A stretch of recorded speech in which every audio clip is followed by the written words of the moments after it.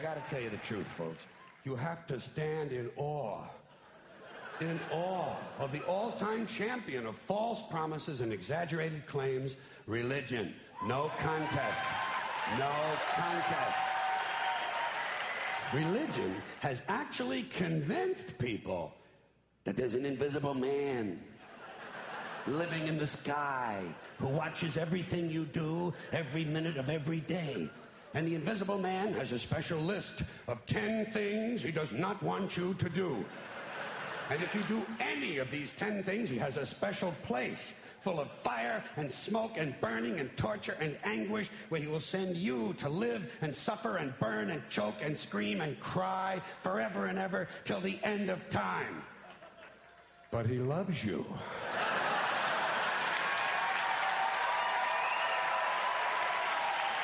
He loves you.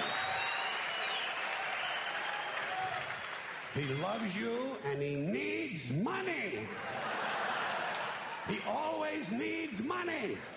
He's all powerful, all perfect, all knowing, and all wise. Somehow, just can't handle money. Religion takes in billions of dollars. They pay no taxes, and they always need a little more. Well, obviously that wasn't me. That was the intro. We used one of those every week. George Carlin has about a 3 to 5 minute rant on religion and the foolishness of people who believe in the God idea. And so what I did is I took that and with some expert editing, I might add, took out words that weren't going to be necessarily edifying for the Sunday morning audience and spliced those into 5 different little diatribes. That really was a combination of the first 2. And I just answered them every week. And I thought to myself, so many of us are constantly silenced or we're shrink back in moments when God wants us to step up and be people that bring light and hope and truth. But when a guy like that who is winsome, a guy like that who says some things, and we go, you know what, that is a little bit odd. That God says you must do these things, and if you don't, he's going to send you to hell, but he loves you. When presented that way, it seems very overwhelming. How many of us have watched a Bill Maher back when he was on ABC, or maybe you throw him on now on HBO sometimes, with the politically incorrect, and you stop and you ask yourself, what would I say if I was in that seat in this moment? And you just go, I'll tell you what, I don't ever want to be in that seat. And the truth is it's not just that seat that you're avoiding, it's the conversations that you have opportunities to be salt and light in every day around practice fields, in hallways, in workplaces, in neighborhoods. That because we're not ready, we are shrinking back. And what happens when we shrink back is that other ideas go forward. We are thrilled to be here today with you. And we have brought together, and I wanted to say this again, we haven't really brought together, God's brought together an incredible group of men. Someone asked me, how did this happen? And I go, we don't really even know how it happened. It started with, I think, Bill was coming in town to do something. We said, well, why don't we try and do something a little bit bigger? And it was almost like 2 friends said, hey, let's get together and let's shoot some hoops. And so we said, good, let's call some guys. And all of a sudden, LeBron and Kobe and Dwight Howard, Dwayne Wade, they go, hey, we'll throw in with you guys. And so here we are, our little pickup game of apologetics today. And it will be quite a ride. Apologetics. Okay, let me just say this, because we come from all different spectrums. Since Braun's not here, I'll help you with a simple term. When you hear the word apologetics, you ask yourself, what's that mean? At first blush, if you don't understand it, the transliteration of apologetics in our language is what? What word sounds like that in our English language? It sounds like apology, which means we're going to spend 7 hours a day apologizing that we believe in the opiate of the masses, that we believe in this child's myth fervently. That's not at all, of course, what apologetics is. You might hear apologetics, and you might think it's a conference for husbands, that you can come and learn basically what you ought to do most of the day. But it is neither of those things. Apologetics is the idea of giving a rational defense. The word in Greek was a term used for an attorney that would give an explanation for his particular client about why he did not need to be prosecuted, why this indictment didn't need to turn into a guilty verdict. And so it was a rational defense of the innocence, if you will, of his subject. What I want to share with you today is why we must be committed to this. Now, that might be a bit of singing to the choir. You guys have taken an entire Saturday. You've chosen to be here. You obviously have some interest in this topic already. But let me reinforce the wisdom of your day and the wisdom of this particular investment. What's really interesting, by the way, just in this whole idea, we're not doing a conference on conflict resolution, but I don't want to miss my opportunity right here. The word that does come across in our language from giving a rational defense for a topic, our language, as we've already said, is apology. And so sometimes when you do something wrong with somebody, what do they expect you to do? Apologize. And what is the word we most often use when we apologize? I'm sorry. Now think about that word. If apologetics or apologia is a rational defense of your position, and when you apologize, what you're basically saying is, I'm sorry, the worst thing that we can say to one another sometimes is, well, that's okay. That's okay. Because it's not okay when we hurt each other, wound each other, and don't love each other and treat each other with honor. I want to tell you this. If you have an opportunity to respond to a George Carlin, a Bill Maher, or your neighbor, and you're not ready, and you go, well, I'm sorry, and you give that apology, I'm going to make a case this morning that that's not acceptable. And in fact, the most loving response I could give to you when you wrong me or when you wrong the one who sent you to represent him, and you stand before him and you give your apologia about how you started your life, and you just go, I want to apologize. I was not good at apologetics. I'm sorry. The right response to somebody who does you wrong and says, I'm sorry, that is a declaration. It is, you know what? You are sorry. You're a sorry individual. You shouldn't have done that to me. Now, when you do that and somebody's apologizing to you, they go, whoa, Mr. Big Man there. But what the Bible tells us to do when we wrong somebody is not just to throw on them, hey, I'm sorry. And if that's not good enough for you, man, that's your problem now. No. When we wrong somebody, what we're supposed to do is seek forgiveness. Not just say, I'm sorry. Will you forgive me? The Bible says he who confesses and forsakes his sin will find compassion. Well, let me just say what we're doing here today. In many ways, we are all confessing, I'm sorry, I'm not equipped to rationally defend this word of truth. And I'm not just going to say, I'm sorry, I'm a sorry individual. I'm not William Lane Craig, I'm not Ravi, I'm not Frank, I'm not Greg. And you got to go on and on throughout all our speakers today. Here's the thing. You've got to quit wishing they were with you at the coffee shop. And you got to quit just saying, I'm sorry, I'm not ready to serve you in the way that God wants me to serve you if you know him. You've got to forsake. You've got to change. And so we're here today to say, Lord, forgive us that we have not studied to show ourselves approved as workmen who don't need to be ashamed, who accurately handle the word of truth, and who have studied to be ready to give an account when anyone asks us to give the hope that is within us with gentleness and with reverence. And so you are here today not just saying, I'm sorry, I'm a sorry individual, I'm not Ravi. You just got a bad draw on friends. So you're going to live in confusion and intimidation by secular media and comedians. You're here to forsake that as a way of life and a worldview. And so let's dive in. In the introduction to his book, Reasonable Faith, Dr. Craig quotes from a man who was at Princeton Seminary in the early part of the 20th century. He really was speaking against or dealing with the encroach or the advancement of liberalism, modernist theology that was beginning to compromise the gospel, the truth of the scriptures that had been held from the earliest days of the church. And what he did is he spoke this way to his peers. He ended up having to leave Princeton and founded his own seminary where truth could be preserved, Westminster Seminary. But here's what he says. We must have a profound belief, J. Grisham Machen said, in the pervasiveness of ideas. What is today a matter of academic speculation begins tomorrow to move armies and pull down empires. We're seeing that in our country right now. The idea of the new atheist, the idea that there is no truth, the idea that there are certain old world principles that are oppressive and we need to evolve out of is beginning to take down an empire. And it's moving armies. But Magen continues. He says this, in the second stage, it has gone too far to be combated. The time to stop it was when it was still a matter of impassionate debate. So as Christians, we should try to mold the thought of the world in such a way as to make the acceptance of Christianity something more than a logical absurdity. You see that? Our job is to make the acceptance of the Christian idea, let me say it this way, the acceptance of truth and the understanding of truth more than a logical absurdity, more than the fantasy of children or the opiate of the masses. This is what he said back in the early part of the 20th century, and it has great application for us today. I was recently communicating to our body, and it was talking about the need for us to jump into the public square and into in a winsome, in a loving way, with gentleness and respect, as 1 Peter 3:15 says.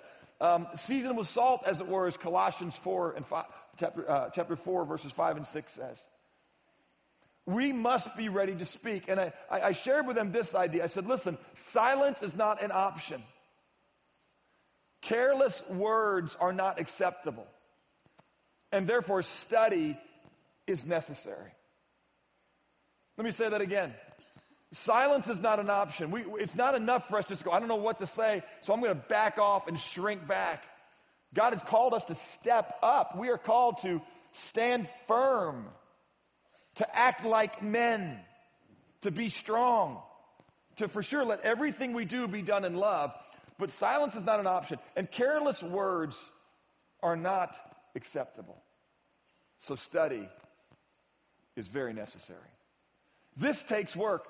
Proverbs 13:4 says this. It says that the soul of the sluggard craves and gets nothing, but the soul of the diligent is made fat. We can't keep wanting gifted men who have disciplined themselves to show up in places where God has had us show up. And because they're not there, go, oh, I just wish you could read that book, or I wish you could go to that conference.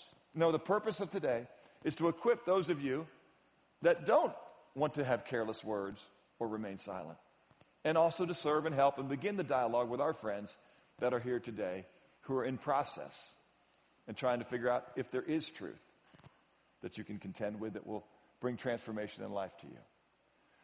A guy named A.W. Tozier said this a while ago, and has application to what I'm talking about. He says, the laws of success operate also in the higher field of the soul. Spiritual greatness has its price.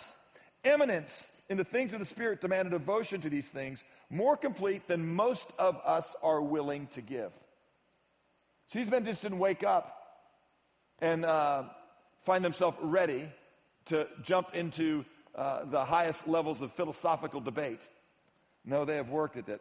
But this law cannot be escaped. It would be holy, if we would be holy to know the way, the law of the holy living among us, we must do this. The prophets of the Old Testament, the apostles of the New and more, and all the sublime teachings of Christ are there to tell us how to succeed.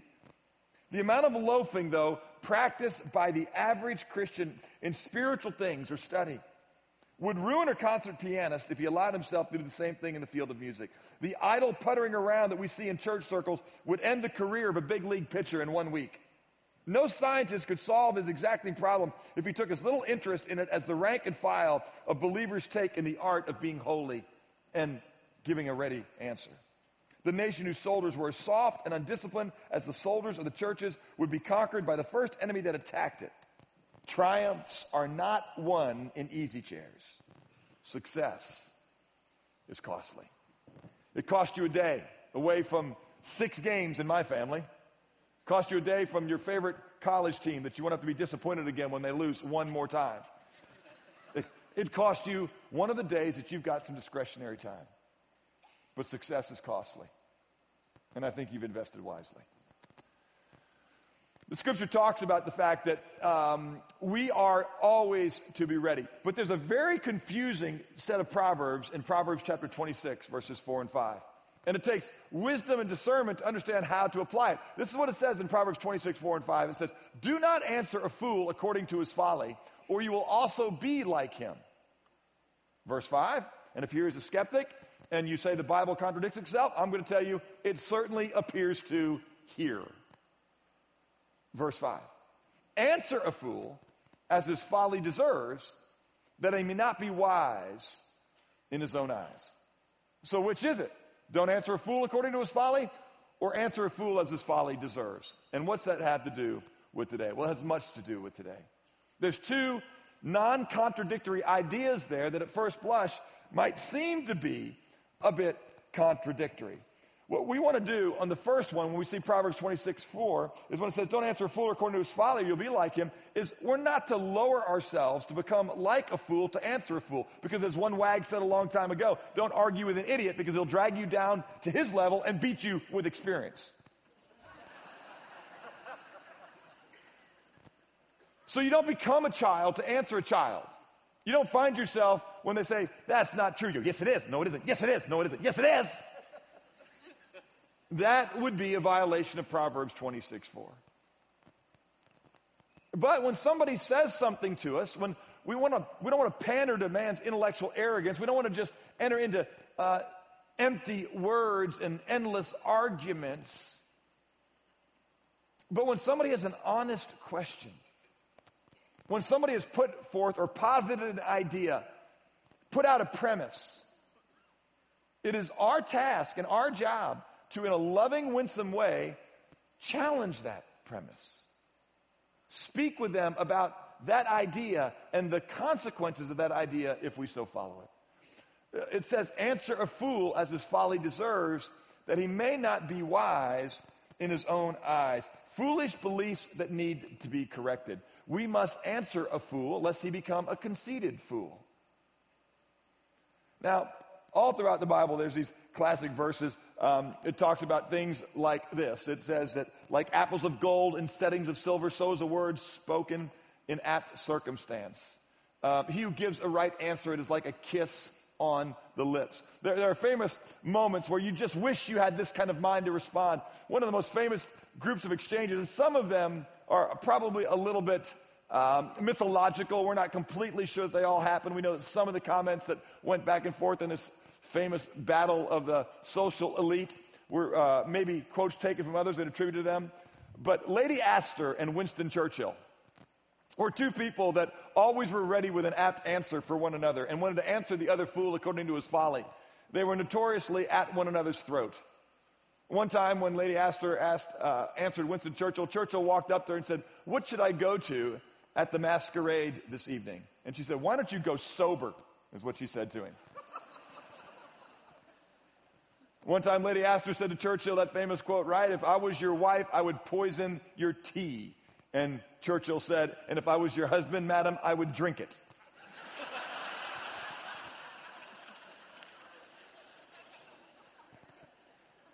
One to one, right? Who's going to break the tie? Well, I love this one. This is famous. This is one that people think that Churchill borrowed or not, but it's still a great line. When he was at some event that members of England's elite and Parliament were there, politicians, Astor, who was very much a teetotaler and very much against any drink, walked up to Churchill, disgusted at his cigar smoking and brandy drinking, and she said, and you, Sir Winston, are drunk. And he looked at her, and he said, and you, my dear, are ugly. But I will be sober in the morning, is what he said.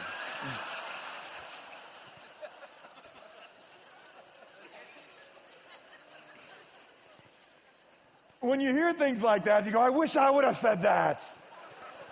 And then I would have had to apologize when I was sober. And ask forgiveness, if you're paying attention.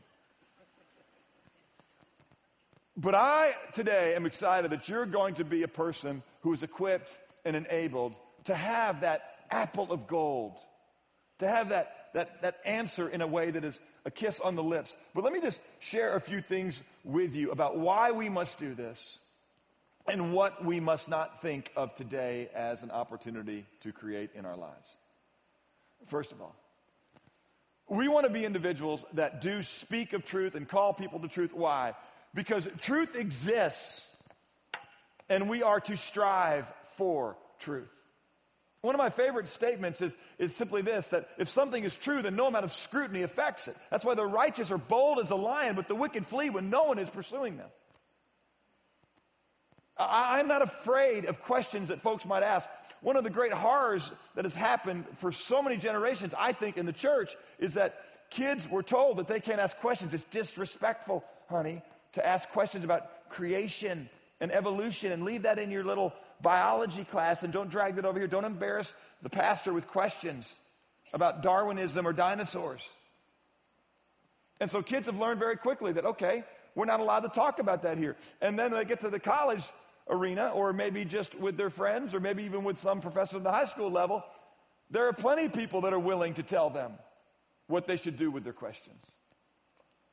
If something is true, then no amount of scrutiny affects it. We're always welcoming people here. We have something called the Great Questions class. We invite folks to come. We tell them that not only will they not discourage us with their questions, they'll honor us with their questions. And let's get involved in civil discourse about any topic that they want. Because listen, if this isn't true, the sooner we figure it out, the better for us. It's amazing to me when you use the word faith, that non-believers, in fact, I read a blog post not long ago where an atheist was talking to believers about how to commune with atheists. And he said, don't ever talk about your faith. Because we believe that faith is unreliable, untenable. Faith is what we don't want to do. We don't want to believe in something that we know is not true, and that's what faith is. Now, the fact that non-believers believe this is a problem, but the fact that so many folks who say that they've come to a saving knowledge of the Scripture and Jesus Christ, the fact that so many of us believe that faith is believing in something you know not to be true, is tragic. Faith is nothing of the sort. It's the assurance of things hoped for. It's the conviction of things not seen. And we are certain of what we believe. As it's been well said by brighter men than me, Pascal said that we have a faith that doesn't go against reason, but we do have a faith that goes beyond reason. In other words, there's nothing about faith that makes us believe in what we know to not be true. But it is supra-rational. There are certain things that we aren't quite able to put inside a math equation. But we can look at the preponderance of the evidence and we can come to understand those things which are true so we can continue to stand on our faith. But there is no shred of our faith in any of the hard sciences that has ever backed us away from the truth that we say we believe. There is no position that cannot be well answered in the soft sciences, the philosophy and metaphysics and the such.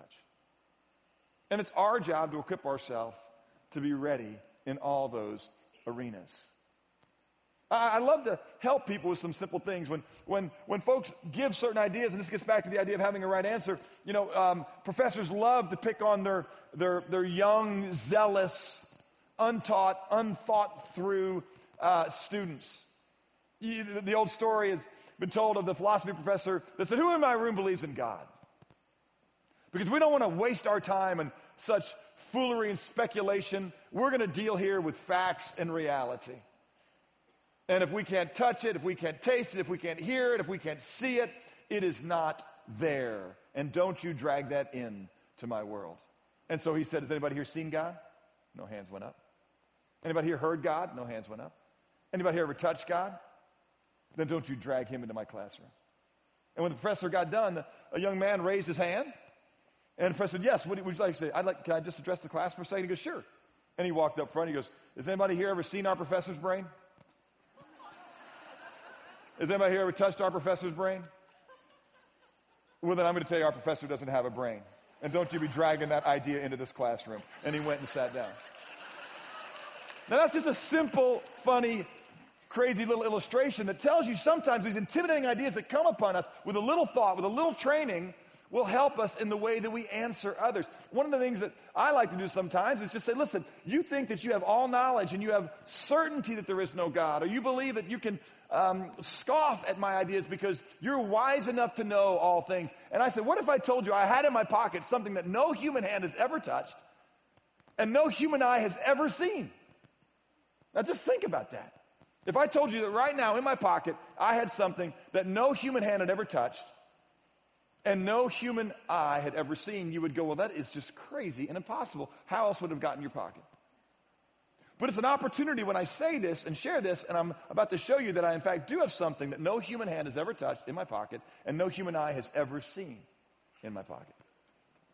And if there's a possibility that something like that exists when you're certain that it doesn't, maybe you ought to engage me in some other conversation. Just a simple, winsome way to get the conversation going. You curious what's in my pocket? Let me share it with you. Not that pocket. It's this one, right here.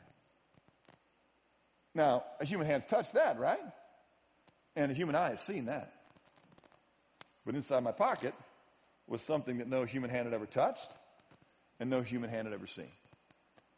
Just a simple, easy way to get a conversation going. We're selling these in the back, by the way. Just like the Ranger Stadium, $6.50 for 4 peanuts, if you'd like them. Let's pay for this conference somehow, baby. All right?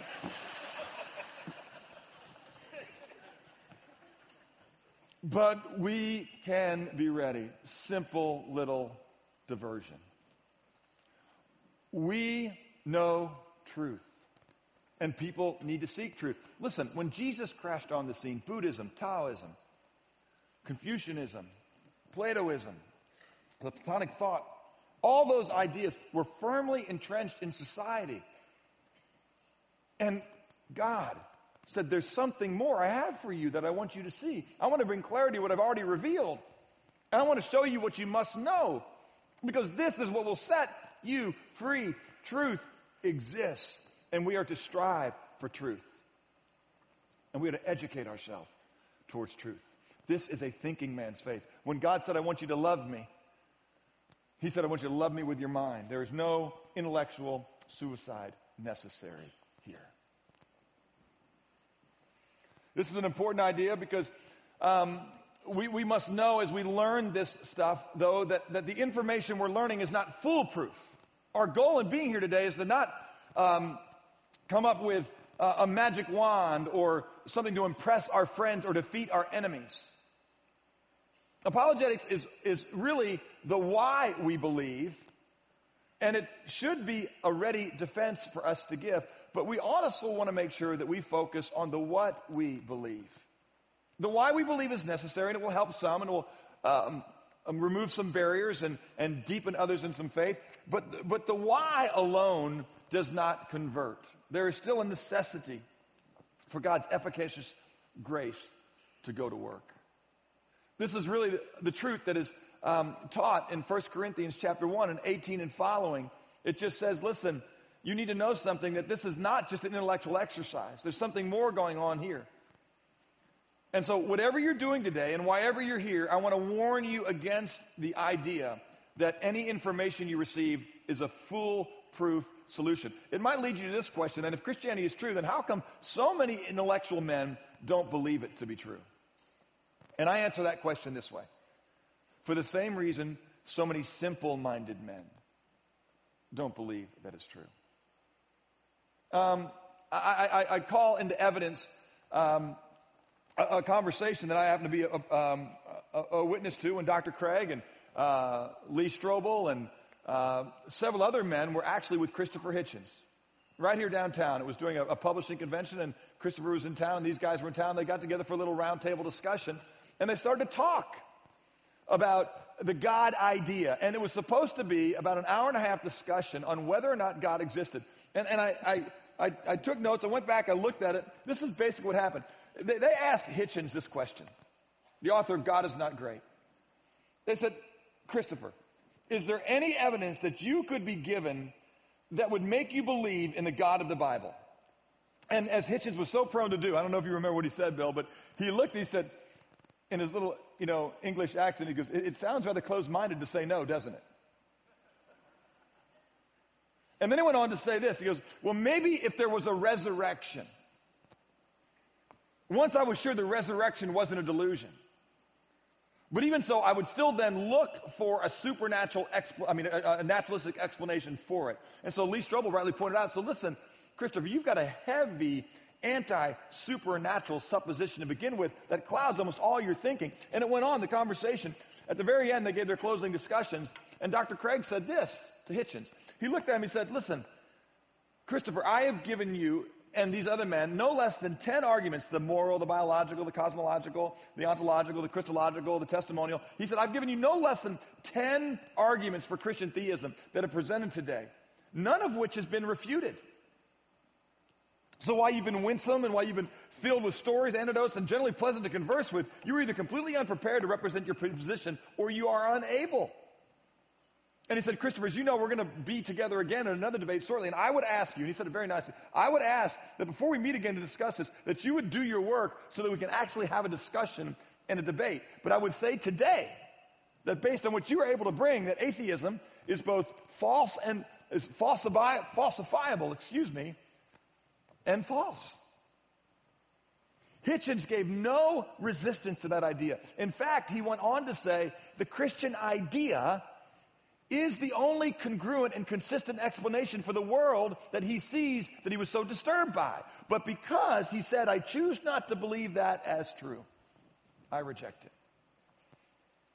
And so whatever you're here to do today, I hope that you don't see this as a weapon and as a foolproof and absolute means to impress your friends and defeat your enemies. If you want to be a serious leader in your community, specifically the community of faith, you are in the absolute right place. Being an apologetian, being a person who can rationally defend their faith, it's a requirement for leadership. This is what it says in Titus 1:9. It says, you must hold fast the faithful word which is in accordance with the teaching, and you must be able to exhort in sound doctrine and refute those who contradict. 1 Timothy tells us that we should aspire to be leaders and overseers. And you are not able to be a leader or an overseer until you have done your work to be ready to give a defense when anyone asks you to give an account for the hope that is within you, to contend once and all earnestly for the faith. It's a requirement for leadership, and please watch this. It's a requirement for love. The scriptures say this: if you're going to love somebody and you see them staggering to slaughter, I've mentioned George Carlin this morning, I've mentioned Christopher Hitchens this morning, and both those men were engaged in loving ways by people before that ultimate day of judgment came. But Proverbs 24:11 and 12 says, deliver those who are being taken away to death, and those who are staggering to slaughter, hold them back. If you say, see, we did not know it, does he not consider it who weighs the hearts? Does he not know it who keeps your soul? And will he not render to men according to his work or lack of work? You see, God expects you to step up and say, it's the truth that will set you free. And when folks scoff at you, say, what is truth? That you might be ready with an answer. It's a requirement for leadership. It's a requirement if we're going to love. But I want to remind you, this information that we're going to share with you today is not ultimately the information that we want others to know of. It all points to and substantiates and allows us to grow deeper in our conviction that it's true. But if we go right to all the explanations without explaining the heart of who we are, if we trust in the explanation as opposed to leading with what we believe, we have made a tragic error. Paul, as you know, was zealous for the gospel. And Paul, in Romans chapter 1, verse 16, was basically, as he set up his entire presentation of what it is that we do believe, said this amazing thing. He said, I am not ashamed of the gospel, for it is not one of, it is the power of God for salvation to everyone who believes, to the Jew first and also to the Greek. Paul was accused of not coming to Rome for this reason. Hey, it's nice that the Gauls and the Celts, the Scythians, the barbarians, the uneducated of the world take your little gospel, your Jesus myth. But Paul, you are afraid to come to Rome. You don't want to jump in here with the public forum and the debate and the educated of the day. Cicero, Seneca, the Caesars. You are afraid to drag your gospel here. And Paul said, let me just tell you something. Not only am I not afraid, I am itching to come. Because I believe it is the power of God for salvation to all who believe. I don't care if you're in Rome or in Crete. And gang, one of the things that we must make sure that we do is be an individual that in love takes the gospel to people. Now there's two parts to that statement. I want to read to you a new Bible translation that I've been working on. There's always a new Bible coming out. And I'm working on one. I've done my first 3 verses for you. So, a little work to go. But here it comes in 1 Corinthians chapter 13, verses 1 through 3. It says this. If I speak with the tongues of Ravi and William Lane Craig, but do not have love, I become a noisy gong or a clanging cymbal. If I have the gift of persuasion and can debate like Plato and know all mysteries and knowledge and can spit out complex philosophies so as to move worldviews, but do not have love, I am nothing. And if I give all my money to attend conferences and buy books, and if I surrender my body to be tattooed with Baker's Encyclopedia of Apologetics, but do not have love, it profits me nothing. Whatever you're doing here today, can I remind you that our call, the goal of our instruction is love from a pure heart, a good conscience, and now watch this, a sincere faith, a faith that has been tested without wax, that has no cracks in it. So we're here today to educate ourselves that our faith might become more sincere. We might become more sure of the things hoped for and the things not seen. We're going to see some things we've never seen before. Evidences in logical discussion and premise and thought. Evidences in textual criticism and historical preservation of the record. And it will help our faith be more sincere.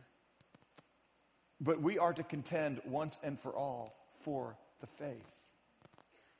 And the faith is this story of a God who radically loves us and has been pursuing us ever since we left him. And I want to make sure that today, that wherever you are, if you're here, I hope that you find yourself served. I hope you find yourself welcomed. If you don't understand the faith of which we speak and which I represent, we are really humbled that you would trust us with this day. You might be here with a heavy presupposition towards anti-supernaturalism. And we love you. And we're not going to love you anymore if you agree with us. But I want to tell you what it is that we believe. We believe that there's a God that has been pursuing us since the day that we left him. We believe that he is holy. And we believe that there is nothing that we could do that would ever allow us to be reconciled to him, because we can't take now our perverted, broken nature and have it grafted back into his holy nature without compromising him. And our God has told us, I will not be compromised. There's nothing I can't do except stop being who I am, because I am the same yesterday, today, and forever. But Todd, friend, because I do love you, I'm going to run after you. And I'm going to show myself to be both just and the justifier of those that I love. By stepping into your world, by taking on the form of a man, by being found in the appearance of a man, by humbling myself, become a bondservant, and becoming obedient even to the point of death on the cross. I'm going to take your sin, and I'm going to lay it on myself. Even though you've gone astray and turned to your own way, I'm going to cause your iniquity to be laid on me, the visible image of me, my Son, eternally existent in the person of the Son on the cross. And I'm going to make him who knew no sin to become sin on your behalf, that you might become the righteousness of God in him. And if you just acknowledge your brokenness, your separation, your distance from me, you acknowledge my holiness, and you see the provision for your unholiness made, and you cry out to me for mercy, I would love to give it to you. For the Son of Man did not come into the world to judge the world, but that the world might be saved through him. This is what we believe. That God loves us, and he sent his only Son, that whoever might believe in him should not perish, but have eternal life. That doesn't mean when you die, you live forever. It means right now, you can be reconciled back to truth. That is the gospel. And whatever you learn today, make sure you learn the gospel. Make sure you lead with the gospel. And make sure your life is evidence of the God who you've been reconciled to, who says he loves that world. Take the gospel with love. Don't be ashamed of it. I hope you're encouraged of the sincerity and the wisdom of that belief today. But love and preach. Let me pray. Father, I pray for all men in this room, all women in this room, that here, wherever we are, that what you would do now is just deepen our clarity and understanding of who you are. I pray that we would be bold in our questioning, and I thank you that you are eager in your answers.